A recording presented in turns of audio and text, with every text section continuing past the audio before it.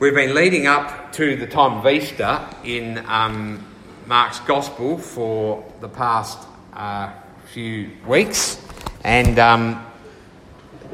if you think we're missing some bits, we missed the Last Supper, but you'll be able to go on to the website or on the podcast, and you'll hear Ned down at Dirranbandi preach on that this morning.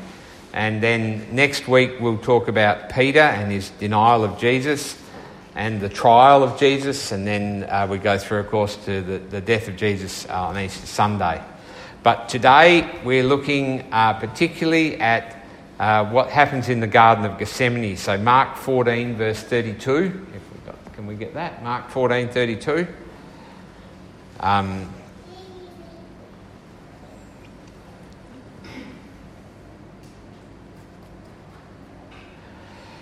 They went to a place called Gethsemane, and Jesus said to his disciples, "Sit here while I pray." He took Peter, James and John along with him, and he began to be deeply distressed and troubled. "My soul is overwhelmed with sorrow to the point of death," he said to them. "Stay here and keep watch." Going a little farther, he fell to the ground and he prayed that if possible the hour might pass from him. "Abba, Father," he said, "everything is possible with you. Take this cup from me, yet not what I will, but what you will."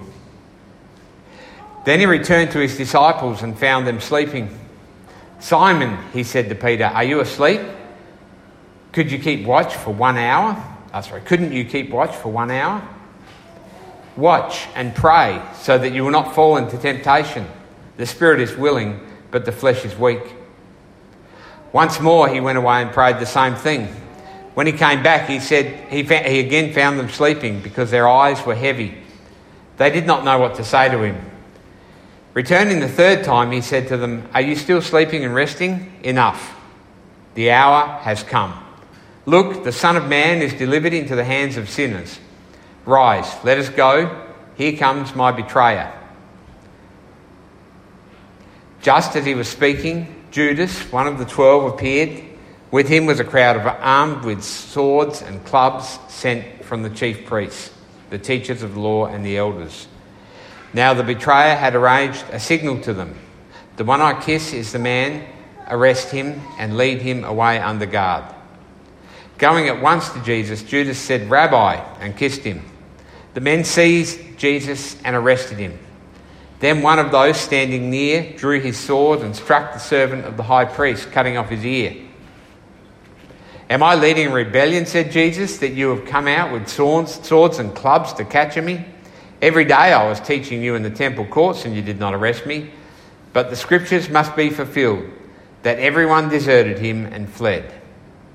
A young man wearing nothing but a linen garment was following Jesus. When they seized him, he fled naked, leaving his garment behind.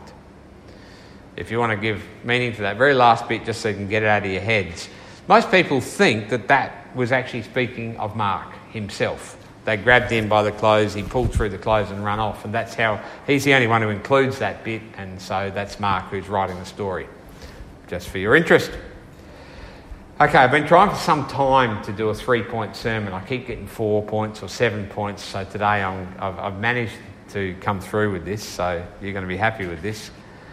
And I'm going to tell you what they are, and then we'll go through them. The first point is this: human confidence and human promises and human strength will always fall massively short. Secondly, the depth of Jesus' suffering shows the fullness and completeness of his obedience and his resolute will. And point 3, the depth of his suffering shows the fullness of atonement. I've used some big words in there, but don't worry, we'll explain them as we go.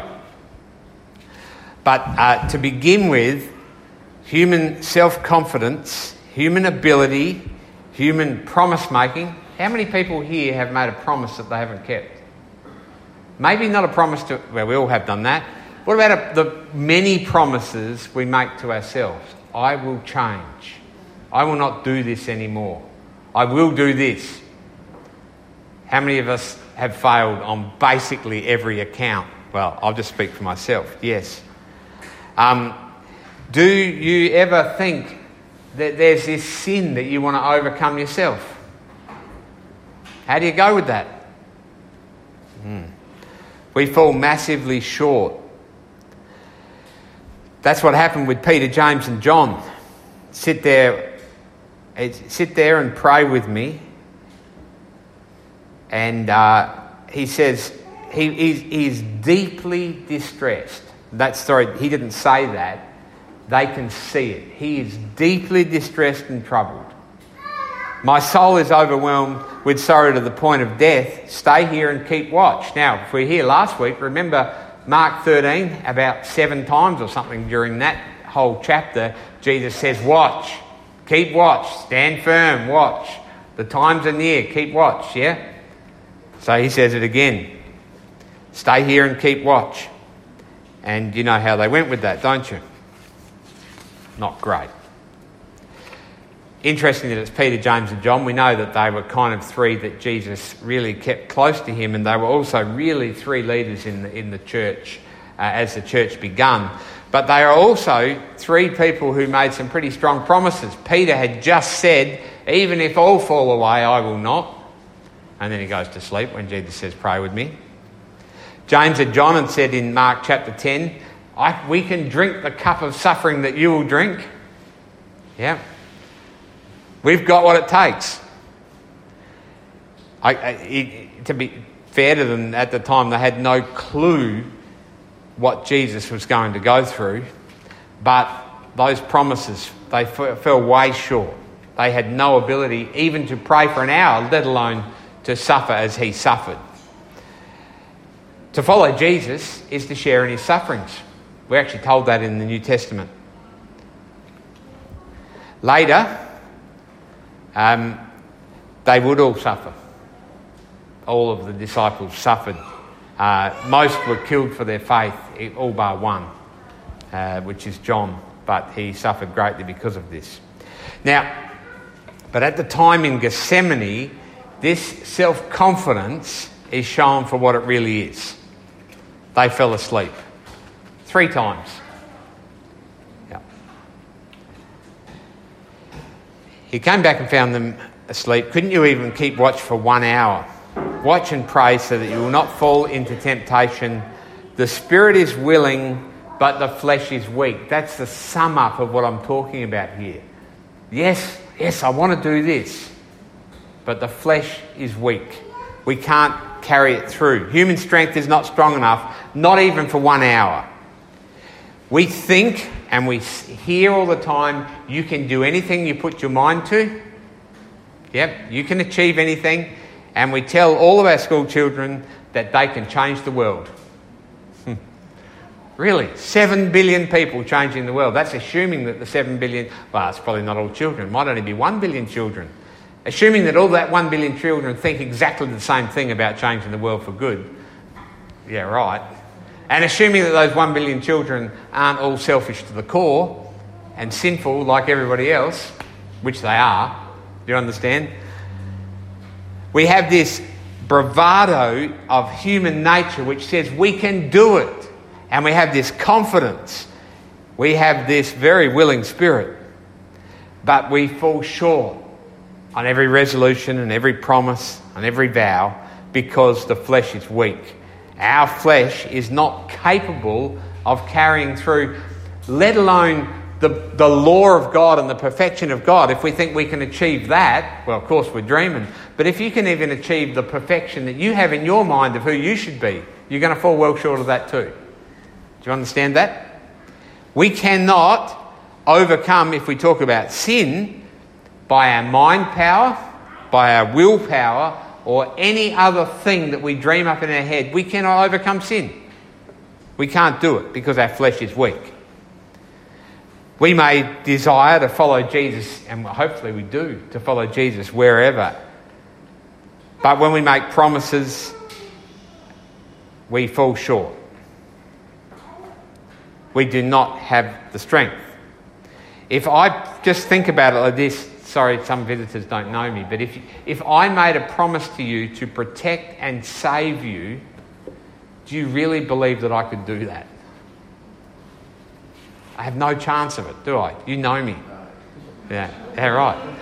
You know, not just my weaknesses, but my sin. Now, saying this, some people will say, well, yeah, you're taking away from human glory, you're depleting our dignity. But you know, this is actually putting a person in the right place. It's not destructive. It's saying you need to know where you are so that you admit the truth about your own inability and your own sin so that you can trust in Him. And whilst you're putting your trust in yourself, you can't trust in Him. Remember the testimony of our friend Cole. Cole was brought up in Chinese Buddhism. He lives in Dirranbandi. And he was taught to trust in himself. That you could do anything through positive thinking and the like. And he said in his testimony when he was baptised a year and a half ago or so, the hardest thing in my life to do was to stop trusting in myself and to trust in Jesus. But you see, you can never really be saved until you do that.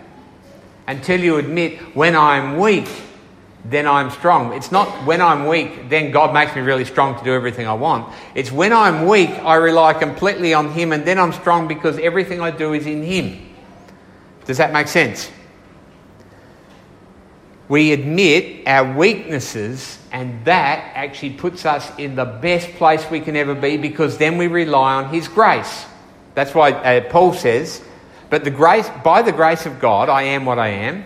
That by God's gift to me, I am what I am. What is He? He's preaching the gospel. And His grace to me was not without effect. No, I worked harder than all of them. Oh, that's good. So He's working harder than anybody.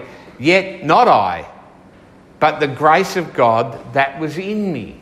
You see, what he's learned is that he is weak. And when he is weak, he relies totally on God. And then when God's working in him, he does lots. Do you understand? I'm not saying human beings are useless and will never achieve anything, but we will never achieve anything of value unless we are living by faith, relying completely on God. And when we're living in that, then we are strong.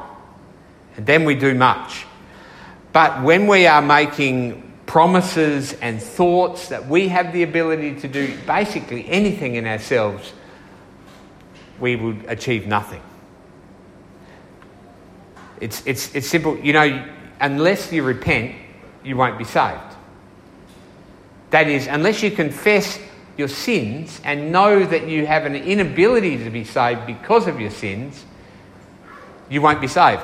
But when you confess your sins, He is faithful and just and will forgive us from all unrighteousness. When you confess, I'm a sinner without hope, then He saves you. Do you understand? Until that point, you're trusting in your own ability. So that's point one. Human self-confidences and promises and trying to overcome sin and all that stuff will always fall short. And my great example of that is a story I love to tell. We were in America in 2012, and we were in New York, and you may not remember this now, it's distant past. There was a cyclone they called Superstorm Sandy or something like that. Do you remember that? And it flooded out the whole subways. It shut down, at the start of winter, shut down power for, it was weeks and weeks. And people were freezing and lifts weren't going and in all the high rises across. Well, we were there the day before. And we were tourists around New York, and we went to Central Park for about 5 minutes because we looked at the sky and we thought, we think we should get out of New York. And so we run around we had no hire car or anything, we went trying to find a hire car, which was grossly overvalued because there's a cyclone bearing down. I think it was $2,400 American dollars for 4 days to hire this car. But we took it.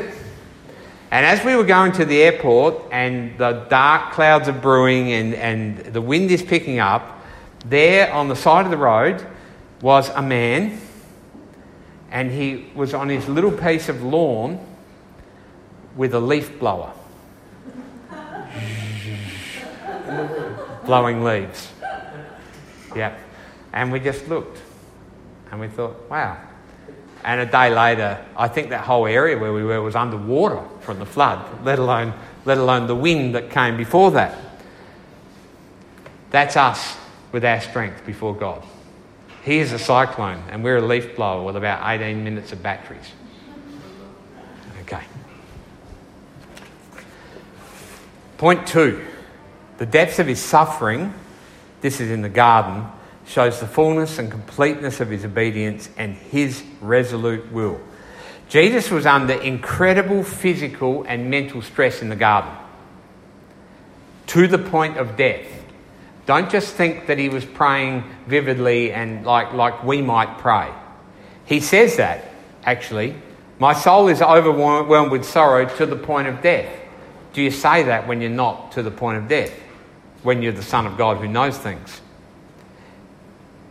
He really was not just feeling anxious. There was a profound and unimaginable pressure. Now, in Luke is the only one who reports this. Luke's a doctor, you know. He's interested in this sort of stuff. He says an angel appeared from heaven to strengthen him. In other words, Jesus didn't even have the strength to get up from his prayer.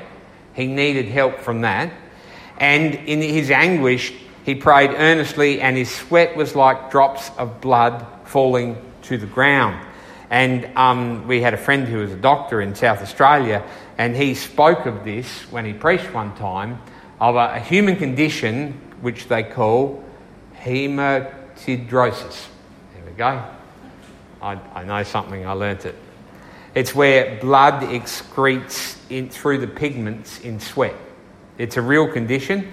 It's very rare, but the sweat actually becomes as blood. It happens when a person is facing death or an extremely highly stressful condition.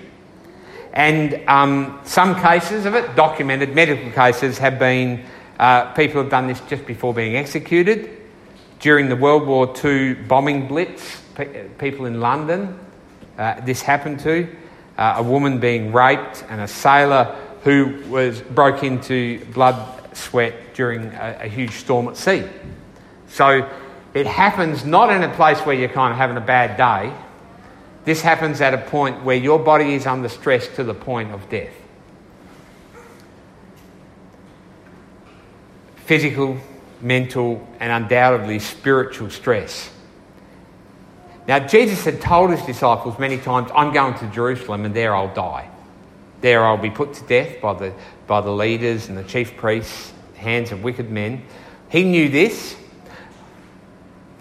6 days before the Passover, in John's Gospel, Jesus says this, now my soul is troubled, and what shall I say? Father, save me from this hour? No. It was for this very reason I came to this hour. Father, glorify your name. Jesus is facing here. Sometimes when people say he was afraid to be going to the cross, he was afraid to die, he was afraid of nails and things like that. Those things are very small, even though they are massive, obviously, compared to the pressure he was facing, where he was about to come under what he calls the cup of suffering, which is the wrath of God against sin. He was to come under God's anger for our sin. Not just because he's facing some sort of physical suffering. There's something far deeper than that going on here. I say this because I've heard many people say, oh, this is kind of Jesus having second thoughts, and he's a bit worried. Second thoughts, yeah, right. And then the sermon often goes, we all have second thoughts sometimes, but we can get over them. No. You see, Jesus was about to face the most excruciating pain of all humanity, and I'll talk about that in a minute. The wrath of God for sin. Not just pain, physical. He was about to face the worst that could or ever has happened to a person. And he says, take this cup from me, yet not what I will, but what you will. What you will. He knows God can do everything. He knows God is his beloved Father. He calls him Abba Father. That's kind of like the family word for father, the close and intimate word, the obedient trust. and he resolutely does God's will. He does what no human being has ever or could do. He does what none of us or any other person in history would do. He is obedient to God. Where we have no strength or ability to be obedient, he does on our behalf what we could never do. And his firm resolve is to do this, to submit to the Father's will. This is I know if we read the book of Mark, there's been a lot of miracles. You don't see a miracle bigger than this. This is the biggest of all miracles. Here is a man who does the Father's will to the point of death, yes, to the point of receiving the suffering of the sins of humanity. And there is a massive stress and pressure in this moment, and he accepts it. This shows the absolute fullness and completeness of his obedience. No one has been obedient as he has. Only one. The third thing is, the depth of his suffering shows the fullness of atonement, of the overcoming of sin. You see, I said there, he is about to face not just crucifixion, but the separation and alienation from God the Father. Jesus was the perfect man. He was also the perfect Son of God. He had lived not just in the first few years of his life, the first 30 years, but for the infinity before that. He had always been in absolutely perfect communion in a love relationship with the Father. Forever. There had never been a hint of sin or anything between the Father and the Son. Nothing at all. Complete communion. And soon he was to cry on the cross, my God, why have you forsaken me?" Jesus on the cross was completely abandoned, forsaken, lonely, completely alone, completely separated from his Father, after only ever having perfect communion with him. He was abandoned. Why? By the Father's will. Why? Because the wages of sin is death. Not just physical death, but spiritual death, you see. Spiritual death where you're opposed to the living and holy God. That's why Paul would say in Ephesians 2, when we were dead in our sins. He's not talking about when we're physically dead. There's a far worse death than physical death. That's a spiritual death. That's a separation from God. And the worst place you can ever be is separated from God for eternity. And that's forever. What happened was Jesus on the cross abandoned because he became sin for us. 2 Corinthians 5:21 says, God, the Father, made him, that's Jesus, who had no sin, who had only ever been perfect, to be sin for us. He took all of our sins and he became cursed by God so that in him we might become the righteousness of God. That's what people call the great exchange. It's like, you've got this and I've got that and we exchange.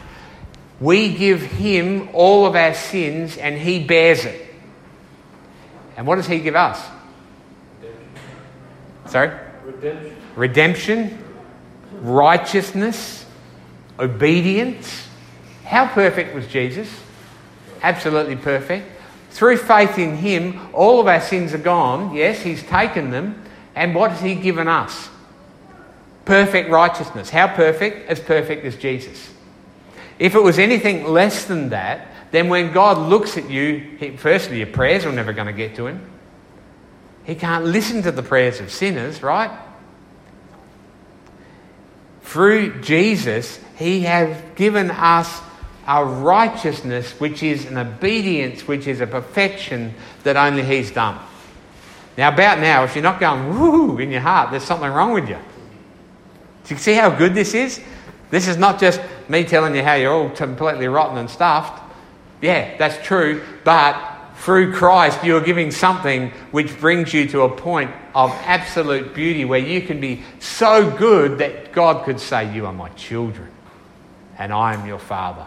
And you can pray to me as Jesus did, Father, and know him. What a place. The great exchange has happened. The ransom has been paid. What was the ransom? The life of the Son of God. He paid the ransom and we were bought back to God. That's redeemed and given the perfect obedience, the perfect acceptance. Just stop for a minute and think this. If you trust in Christ, God looks at you and he loves you and he will always accept you. Can you believe that? That's the truth. If you don't have faith in Christ, that's very, very bad. Let's put it that way. So, if Jesus then did what we couldn't do and submitted perfectly to God, that must mean that atonement, that restoration, has happened fully and completely. Because if he did the Father's will, and the Father's will was to bring salvation to the world, that means if he did it perfectly, the plan of salvation has been fulfilled perfectly, salvation's been achieved perfectly and fully, and that means we have the full, complete obedience of Jesus. There was a garden way back at the start of the Bible, wasn't there? Adam and Eve were there, and they showed perfectly the inability to obey God. And in this garden, the Garden of Gethsemane, came a man who not only obeyed, but then, through his obedience, fully redeemed humanity from eternal damnation. The redemption of mankind is not a light thing. It was hard fought. It was agonising. And you see, really, if you've, I don't know, some people are married here and some people have someone that they love, and someone can tell you, I love you. They can tell you I love you 1,000 times. Sometimes people do. They get all schmaltzy and all that sort of stuff. Yeah, there's lots of love. When do you know love? When someone suffers. When someone suffers for you, then you know it's real love, not just in the words. Yeah? Let us not love with words and tongue, but with actions and in truth, says John, in 1 John. Well, no one has suffered more than this. No one has loved more than this. No one has loved you more than this. Because he suffered fully for you.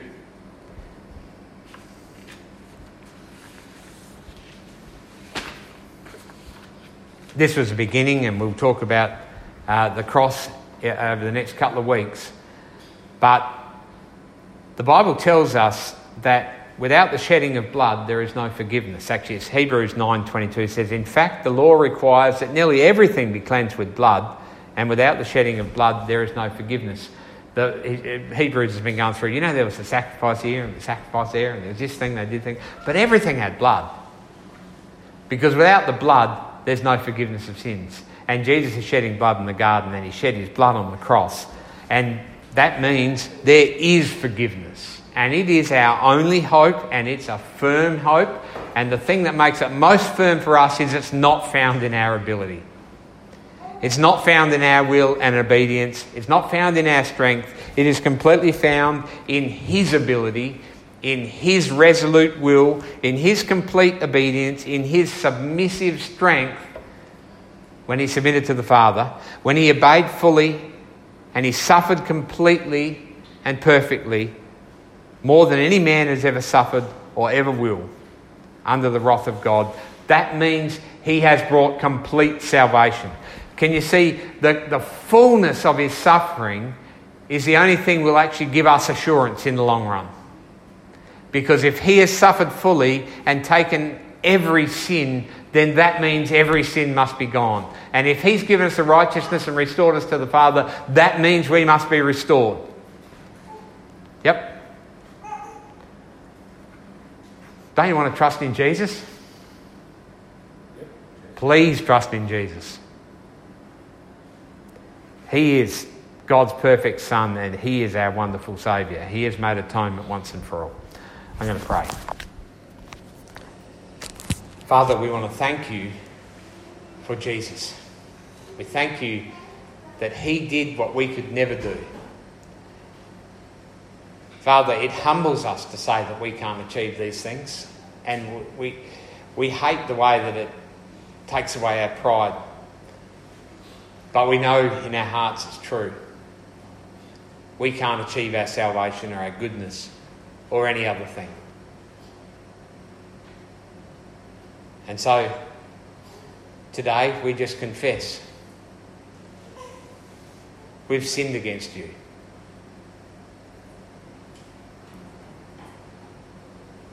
We have not loved you as we should. We have not submitted to you.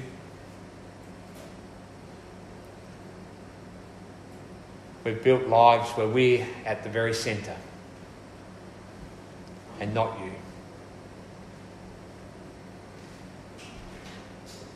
And Father, as we confess that, we can only do it because we know of the greatness of your forgiveness and the fullness that's come through your will, through your plan, and through Jesus, your Son.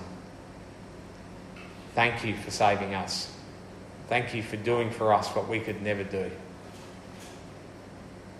And Father, I pray that you would bless us with the knowledge of this completed work, that we might live our days in complete assurance because of what you've done.